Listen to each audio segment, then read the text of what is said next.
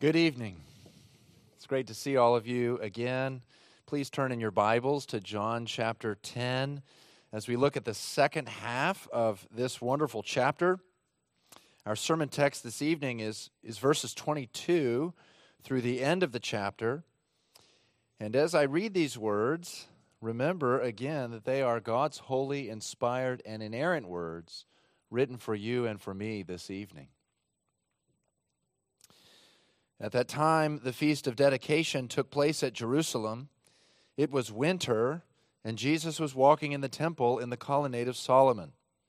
So the Jews gathered around him and said to him, "How long will you keep us in suspense?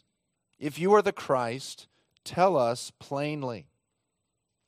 Jesus answered them, "I told you, and you do not believe. The works that I do in my Father's name bear witness about me, but you do not believe, because you are not among my sheep. My sheep hear my voice, and I know them, and they follow me. I give them eternal life, and they will never perish. No one will snatch them out of my hand. My Father, who has given them to me, is greater than all, and no one is able to snatch them out of the Father's hand. I and the Father are one." The Jews picked up stones again to stone him. Jesus answered them, "I have shown you many good works from the Father. For which of them are you going to stone me?" The Jews answered him, "It is not for a good work that we are going to stone you, but for blasphemy, because you, being a man, make yourself God." Jesus answered them, "Is it not written in your law, 'I said you are gods'? If he called them gods to whom the word of God came, and the scripture cannot be broken, do you say of him whom the Father consecrated and sent into the world, 'You are blaspheming because I said, I am the Son of God'? If I am not doing the works of my Father, then do not believe me. But if I do them, even though you do not believe me, believe the works, that you may know and understand that the Father is in me and I am in the Father." Again they sought to arrest him, but he escaped from their hands. He went away again across the Jordan to the place where John had been baptizing at first, and there he remained. And many came to him. And they said, "John did no sign, but everything that John said about this man was true." And many believed in him there. Amen. Would you go with me in prayer as we seek the Lord's help? Our Father in heaven, we come to you in the name, by the blood, and through the mediation and power of the risen Lord Jesus Christ. We know that he is high and lifted up, having conquered sin and Satan and death, and the train of his robe fills the temple that we now cannot see. We praise you that he has come near not only in human flesh, but near to us personally, even tonight in the power of the Holy Spirit. We thank you that he has once made his tent among us. And we thank you that by the power of the Holy Spirit, he is even nearer now to the brokenhearted, that he saves the crushed in spirit.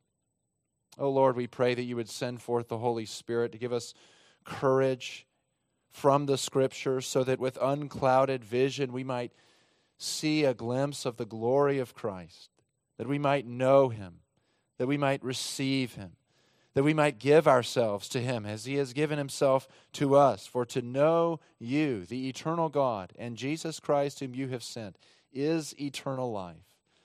Father, help us to know you in this way and have satisfaction not only in this age, but in the age to come. And we pray this in Jesus' name. Amen.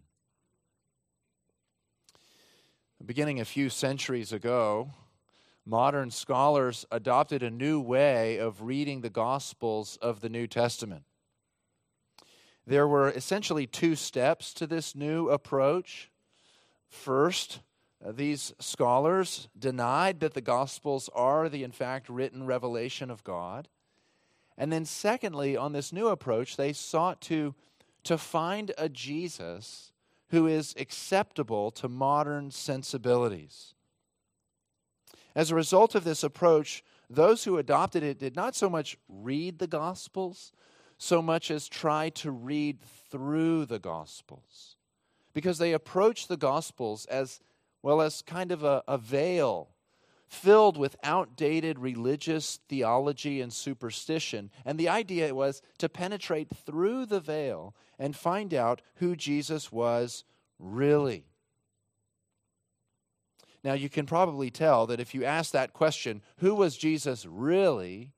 And you begin to ask that question by sidelining the revelation of God's Word, you've already decided to find a Jesus of your own design. You've already decided to find a scaled-down Jesus, a distorted Jesus, a Jesus who, in fact, is no Jesus at all. The Presbyterian theologian J. Gresham Machen gets to the root of this modern approach to the Gospels in his wonderful book, Christianity and Liberalism. I mentioned in Sunday school this morning that this year marks the centenary of the writing of that book. In that book, Machen writes these words: modern liberalism, and by the way, that's not a political designation, that's the term he gives to this approach to the Bible. He says, modern liberalism regards Jesus as merely an example and guide. Christianity regards him as Savior. Liberalism makes him an example for faith. Christianity, the object of faith. The liberal Jesus remains a manufactured figure of the stage. Very different is the Jesus of the New Testament and of the great scriptural creeds. We'll come back to Machen a little bit later on, but for now, I want you to note that whenever we find in Scripture a Jesus who accords with modern tastes and sensibilities, chances are we have already forced him, we have already pressed him into our image. Consider these book titles just from the last 20 years that adopt something of this modern approach. One book titled Jesus the Man, Jesus the Jewish Theologian, or my favorite, Jesus the Master Psychologist. I was reminded of this modern approach to the Scriptures by reading verse 24 of our text, because this approach is actually much older than 300 years. Look with me at verse 24. It says, the Jews gathered around him. In other words, they're closing in on him. And they said to him, how long will you keep us in suspense? If you are the Christ, tell us plainly. In other words, they're asking, Jesus, who are you really? Now, on the surface, this seems to be a very honest question, a good question. But the context of the question tells us that it's anything but. It's really an accusation, isn't it? In effect, they're saying, Jesus, you have been unclear. Jesus, you have been deceptive. You've been evasive. In effect, they're saying, Jesus, if nobody believes in you, the problem actually lies with you. Of course, the problem did not lie with Jesus. It never does. He's not a veil that we have to penetrate through to find the real Jesus. By this point in John's Gospel, Jesus has engaged in nearly 3 years of public ministry. He's made many open statements of the truth. He's performed countless signs and miracles. And yet many of those in his own day rejected him. John the Apostle, who's writing this Gospel, sets us up for the rejection we see in this passage right from the beginning of our text in verse 22. We learn that all of this took place near the temple in Jerusalem during the Feast of Dedication. Now, this feast is not a feast that's commanded by God in the Old Testament. It had only begun to be celebrated about 200 years prior to Jesus' arrival on the earth. And at that time, God had unexpectedly delivered the Jewish people from persecution by the Greeks. As the story goes, a Greek general had invaded and desecrated the temple in Jerusalem. And a Jew named Judah Maccabee rose up and led a revolt to recover the temple and reinstitute the true worship of God prior to the coming of Christ. And in honor of this event, the Jews celebrated this feast of dedication every year for 8 days.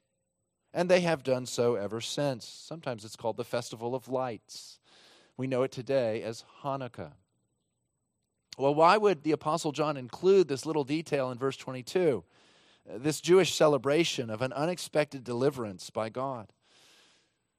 Well, I think the answer is fairly clear. John is underscoring the irony of the Jews' rejection of Jesus in this passage. While they're celebrating God's unexpected deliverance of them in the past, they end up rejecting the greatest deliverer of their entire history. And that brings us to the question we want to consider tonight. Why do people reject Jesus? Why did they reject Jesus then? And why do people reject him today? In our text, Jesus identifies 3 reasons that I want to explore with you. And I have to warn you, the first reason is the most challenging reason of all.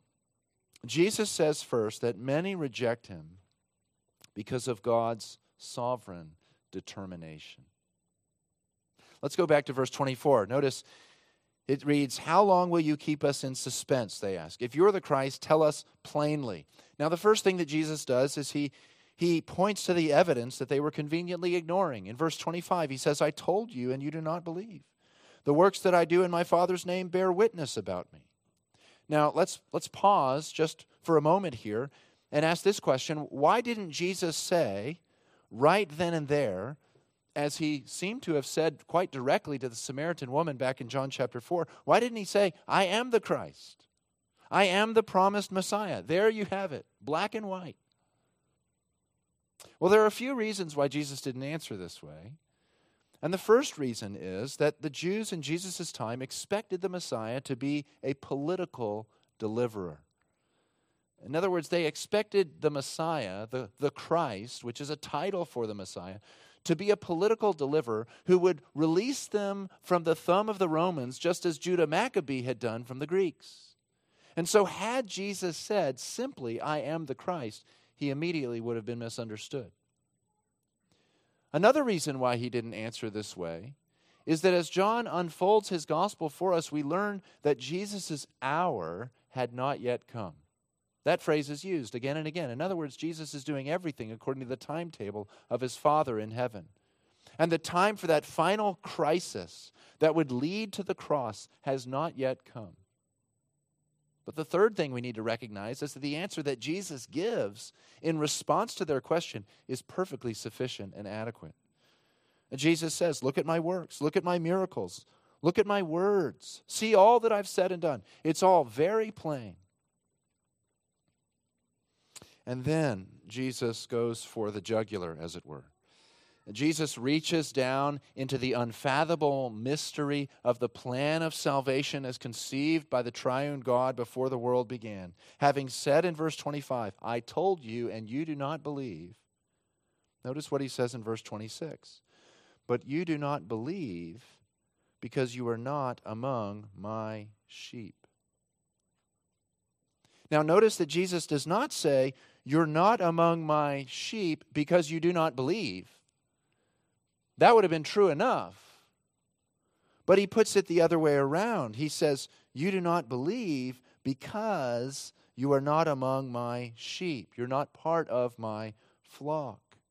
Now, of course, Jesus is building on what we saw him say earlier this morning in the first part of chapter 10 about being the good shepherd. The shepherd, remember, who is known by his sheep, who cares for his sheep, who dies for his sheep, who changes his sheep. But he's saying something else here. Jesus is adding that those who are and who are not the sheep in his flock ultimately traces back to God's sovereign determination. Notice what he says. He says, "I know them," verse 27. "I give them eternal life." Why? He says in verse 29, "The Father has given them to me." Who is in the driver's seat here of salvation? Well, it's God. It's God and God alone. Now, friends, I realize this is a very difficult doctrine for many people to accept. Sometimes it's very hard, and it takes time to wrestle with the fact that God is the one who finally determines just who his sheep are, just who will make up the one flock of Jesus Christ. But if you could just hold on to this thought for a moment, consider what Jesus says next. he teaches us that God's sovereign determination to save and God's power in saving those whom he will is the very foundation for Christian assurance. It's what grounds the Christian's assurance in this life. Listen again to Jesus in verse 28. He says, I give them. Well, who's the them? It's his sheep, identified and given to him from before the foundation of the world. I give them eternal life, and they will never perish. No one will snatch them out of my hand. My Father who has given them to me is greater than all, and no one is able to snatch them out of the Father's hand. Don't you see the fact that the Father determines whom he will save entails that those whom he saves will never be lost. For what God purposes to do, that he does without any rival or threat of failure. And if I could speak personally to you tonight, I can tell you that if God made me the final determiner of my own salvation, I would have lost it years ago. If God made you or made me responsible in the final analysis, if our salvation ultimately depended upon our strength, upon our insight, upon the strength of our faith, as God waited in the wings as a very sympathetic and loving but ultimately helpless bystander, then you and I would have no hope in this life. But this is not the way salvation works.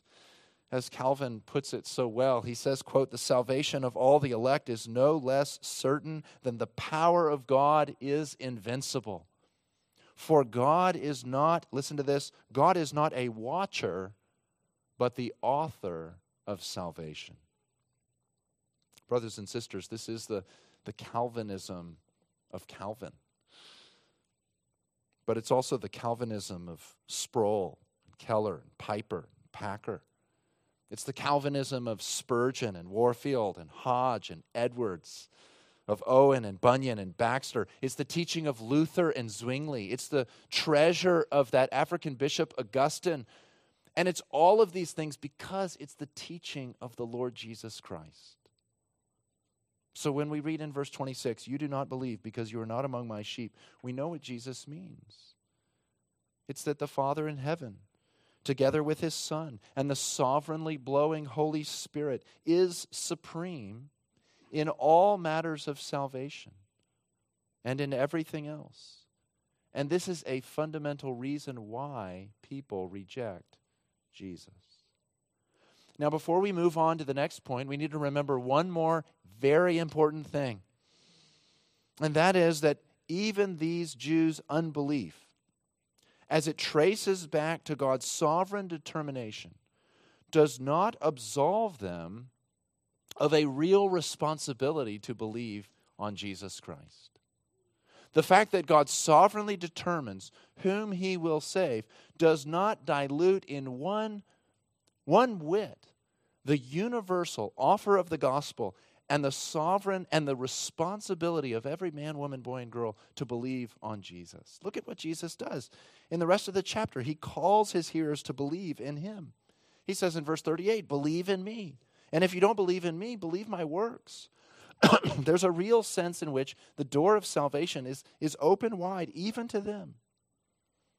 And we could say that if Jesus, who knew who would and would not believe, and he still proclaimed the gospel to them, then how much more should you and I preach and proclaim the gospel to every man, woman, boy, and girl, when we have no idea whom the Father has set apart for himself? For the offer is real, and it is as real as the responsibility for every hearer to respond.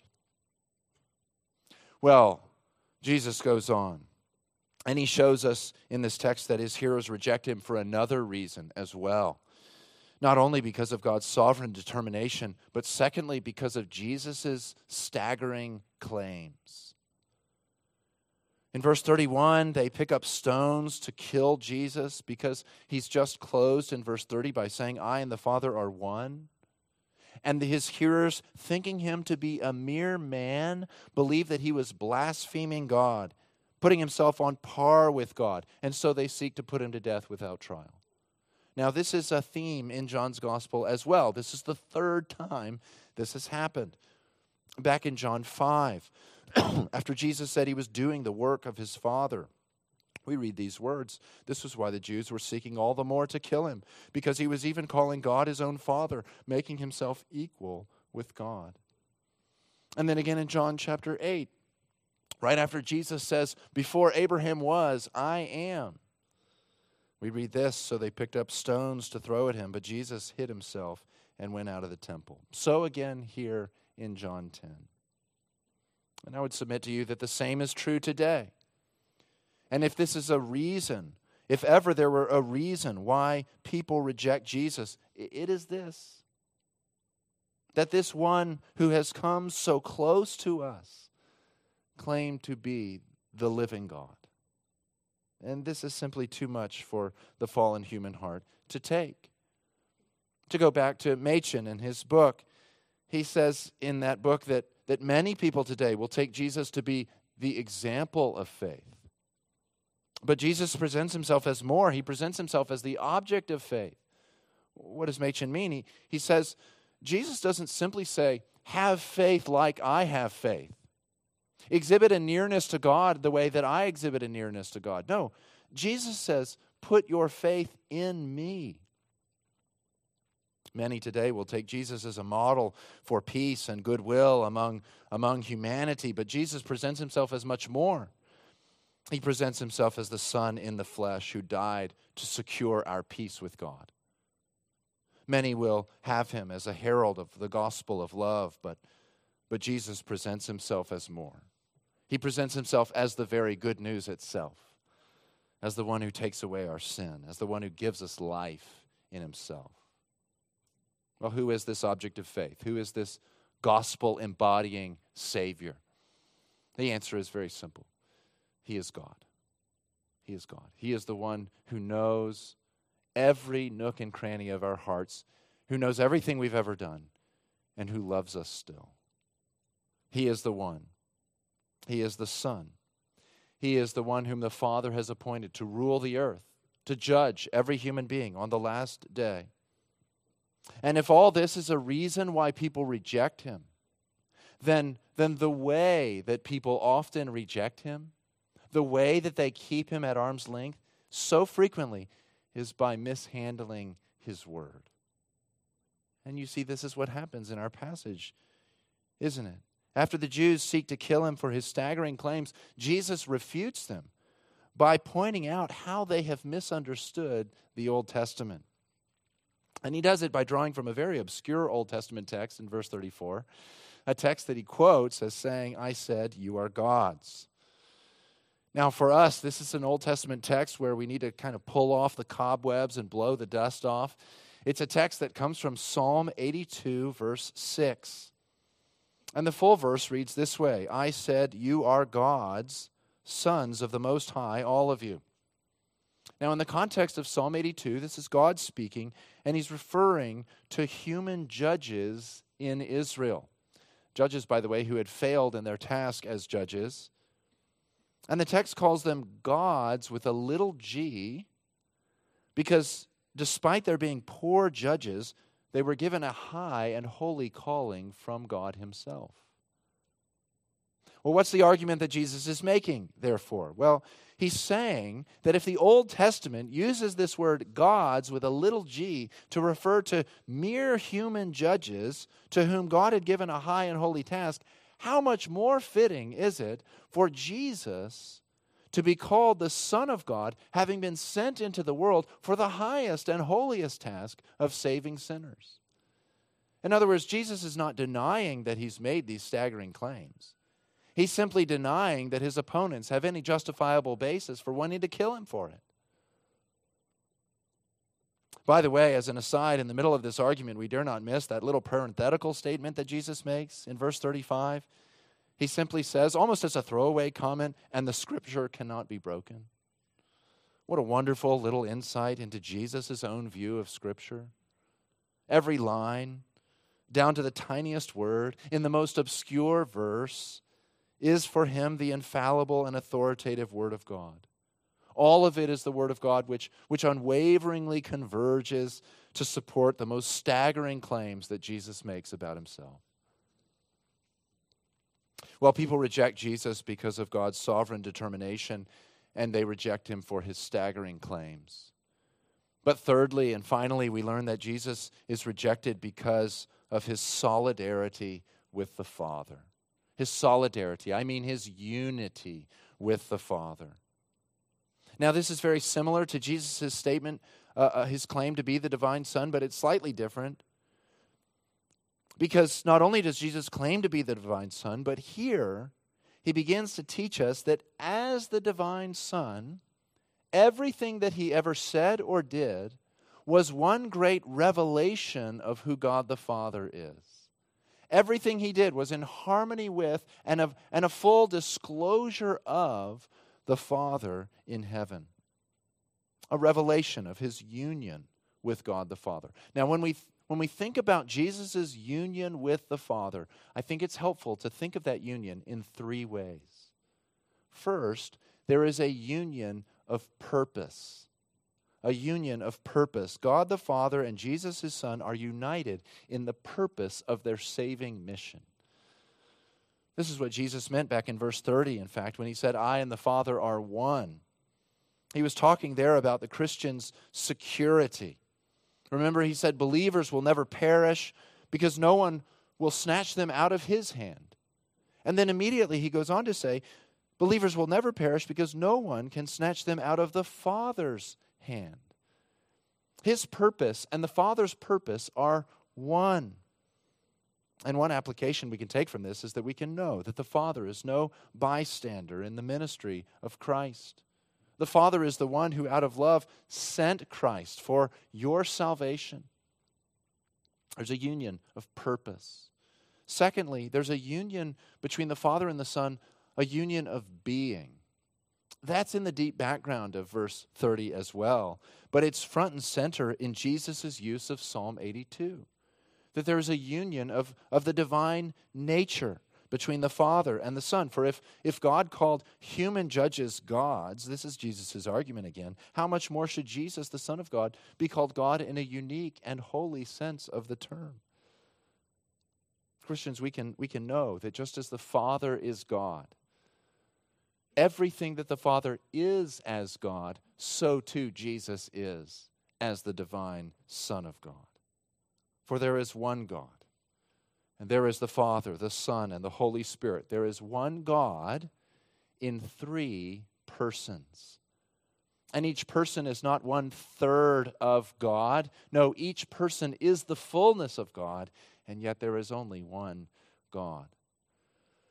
There's a union of purpose, a union of being, but then third and finally, between the Father and the Son, there is a union of mutual indwelling.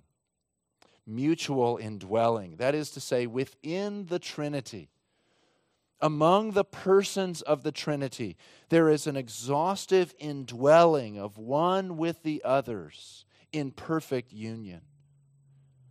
Friends, we simply can't get out of John's Gospel without noting that theologians refer to this eternal, mutual, person-in-person indwelling with the term perichoresis. It's a big theological term for a Sunday night service. Perichoresis. It comes from the Greek word meaning around and to make room. What is perichoresis? It refers to the internal fellowship of the persons of the triune God. It refers to an internal movement of persons, a living and dynamic relating of the persons, each individually and all together as the one true and living God. Douglas Kelly, a professor at RTS in Charlotte, now retired, says this: perichoresis is a way of saying that the Father, the Son, and the Spirit inhere in one another. They coexist eternally, entirely, and perfectly, so that where one is, the others are. And what one is involved in doing, the others are also involved in doing. And Jesus refers to this eternal fellowship as precisely that which all of his works reveal. Notice he says in verse 35, they reveal that the Father is in me and I am in the Father.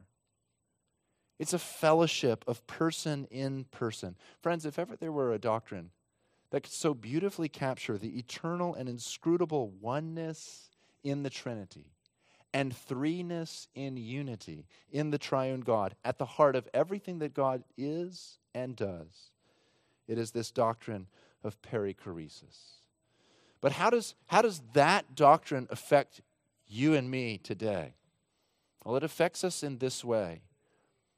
It is that this triune God, through Jesus Christ, in the gospel, seeks to replicate in your fellowship with himself something of the similar kind of intimacy that the Father and the Son and the Spirit know in their fellowship with one another.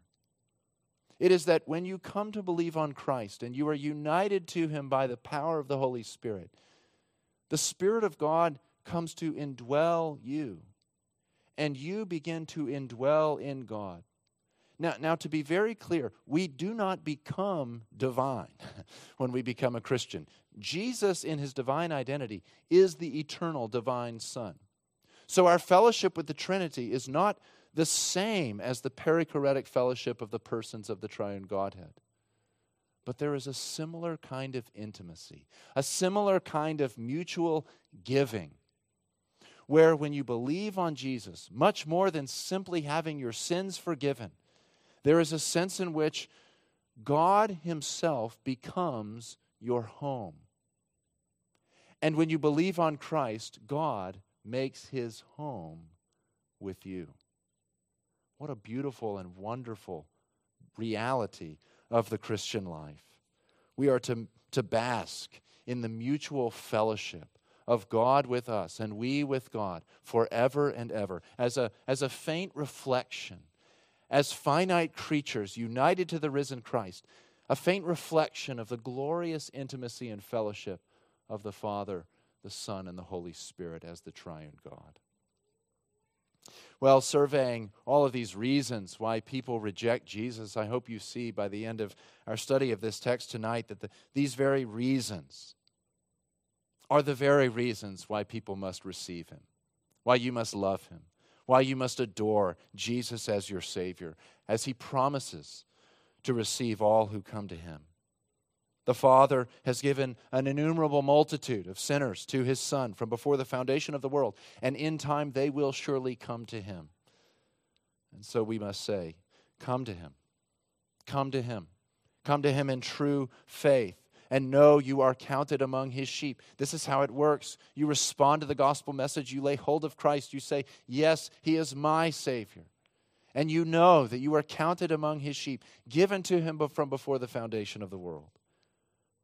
Secondly, we can know that Jesus can save us. He can save us from sin and Satan and death itself.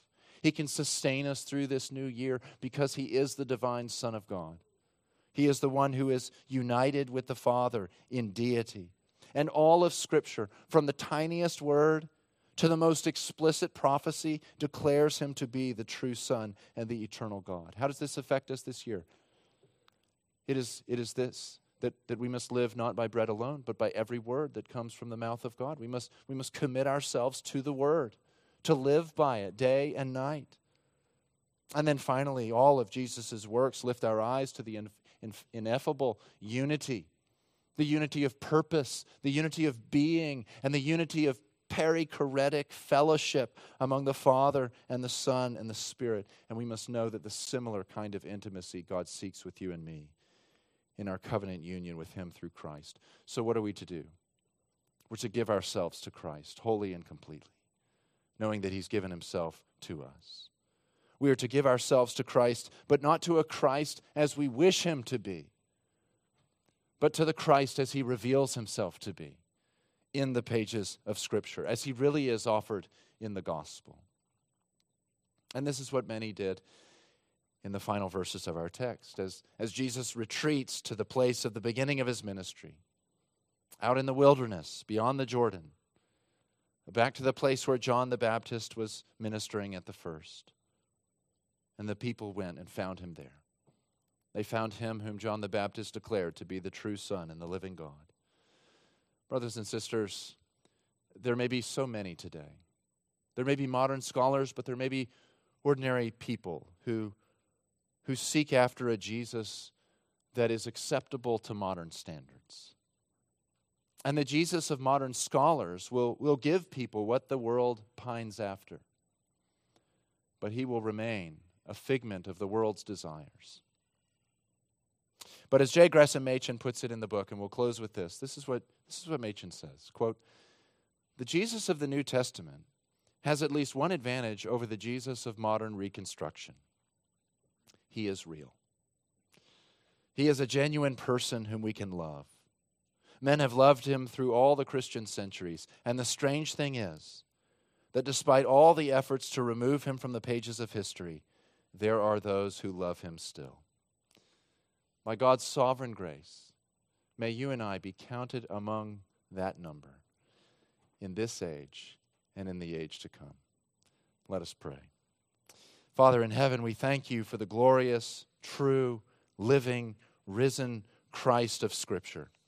We thank you that we can give ourselves wholly and completely to him, for he has laid down his life that he may take it up again. Thank you that you have called us into fellowship with him. Lord, I pray that if there be any here who do not know him in a saving way, that you would effectually call them into fellowship with Christ, that you would grant to them the gift of faith. And Father, I pray that those who do know him would know him in ever deepening, ever joy-inducing, ever courage-inflaming intimacy as we give ourselves to him out of the love that overflows from the love that you have poured into us. Father, may we have fellowship with you, not only through your word, but as we approach the table tonight. We pray this in Jesus' name.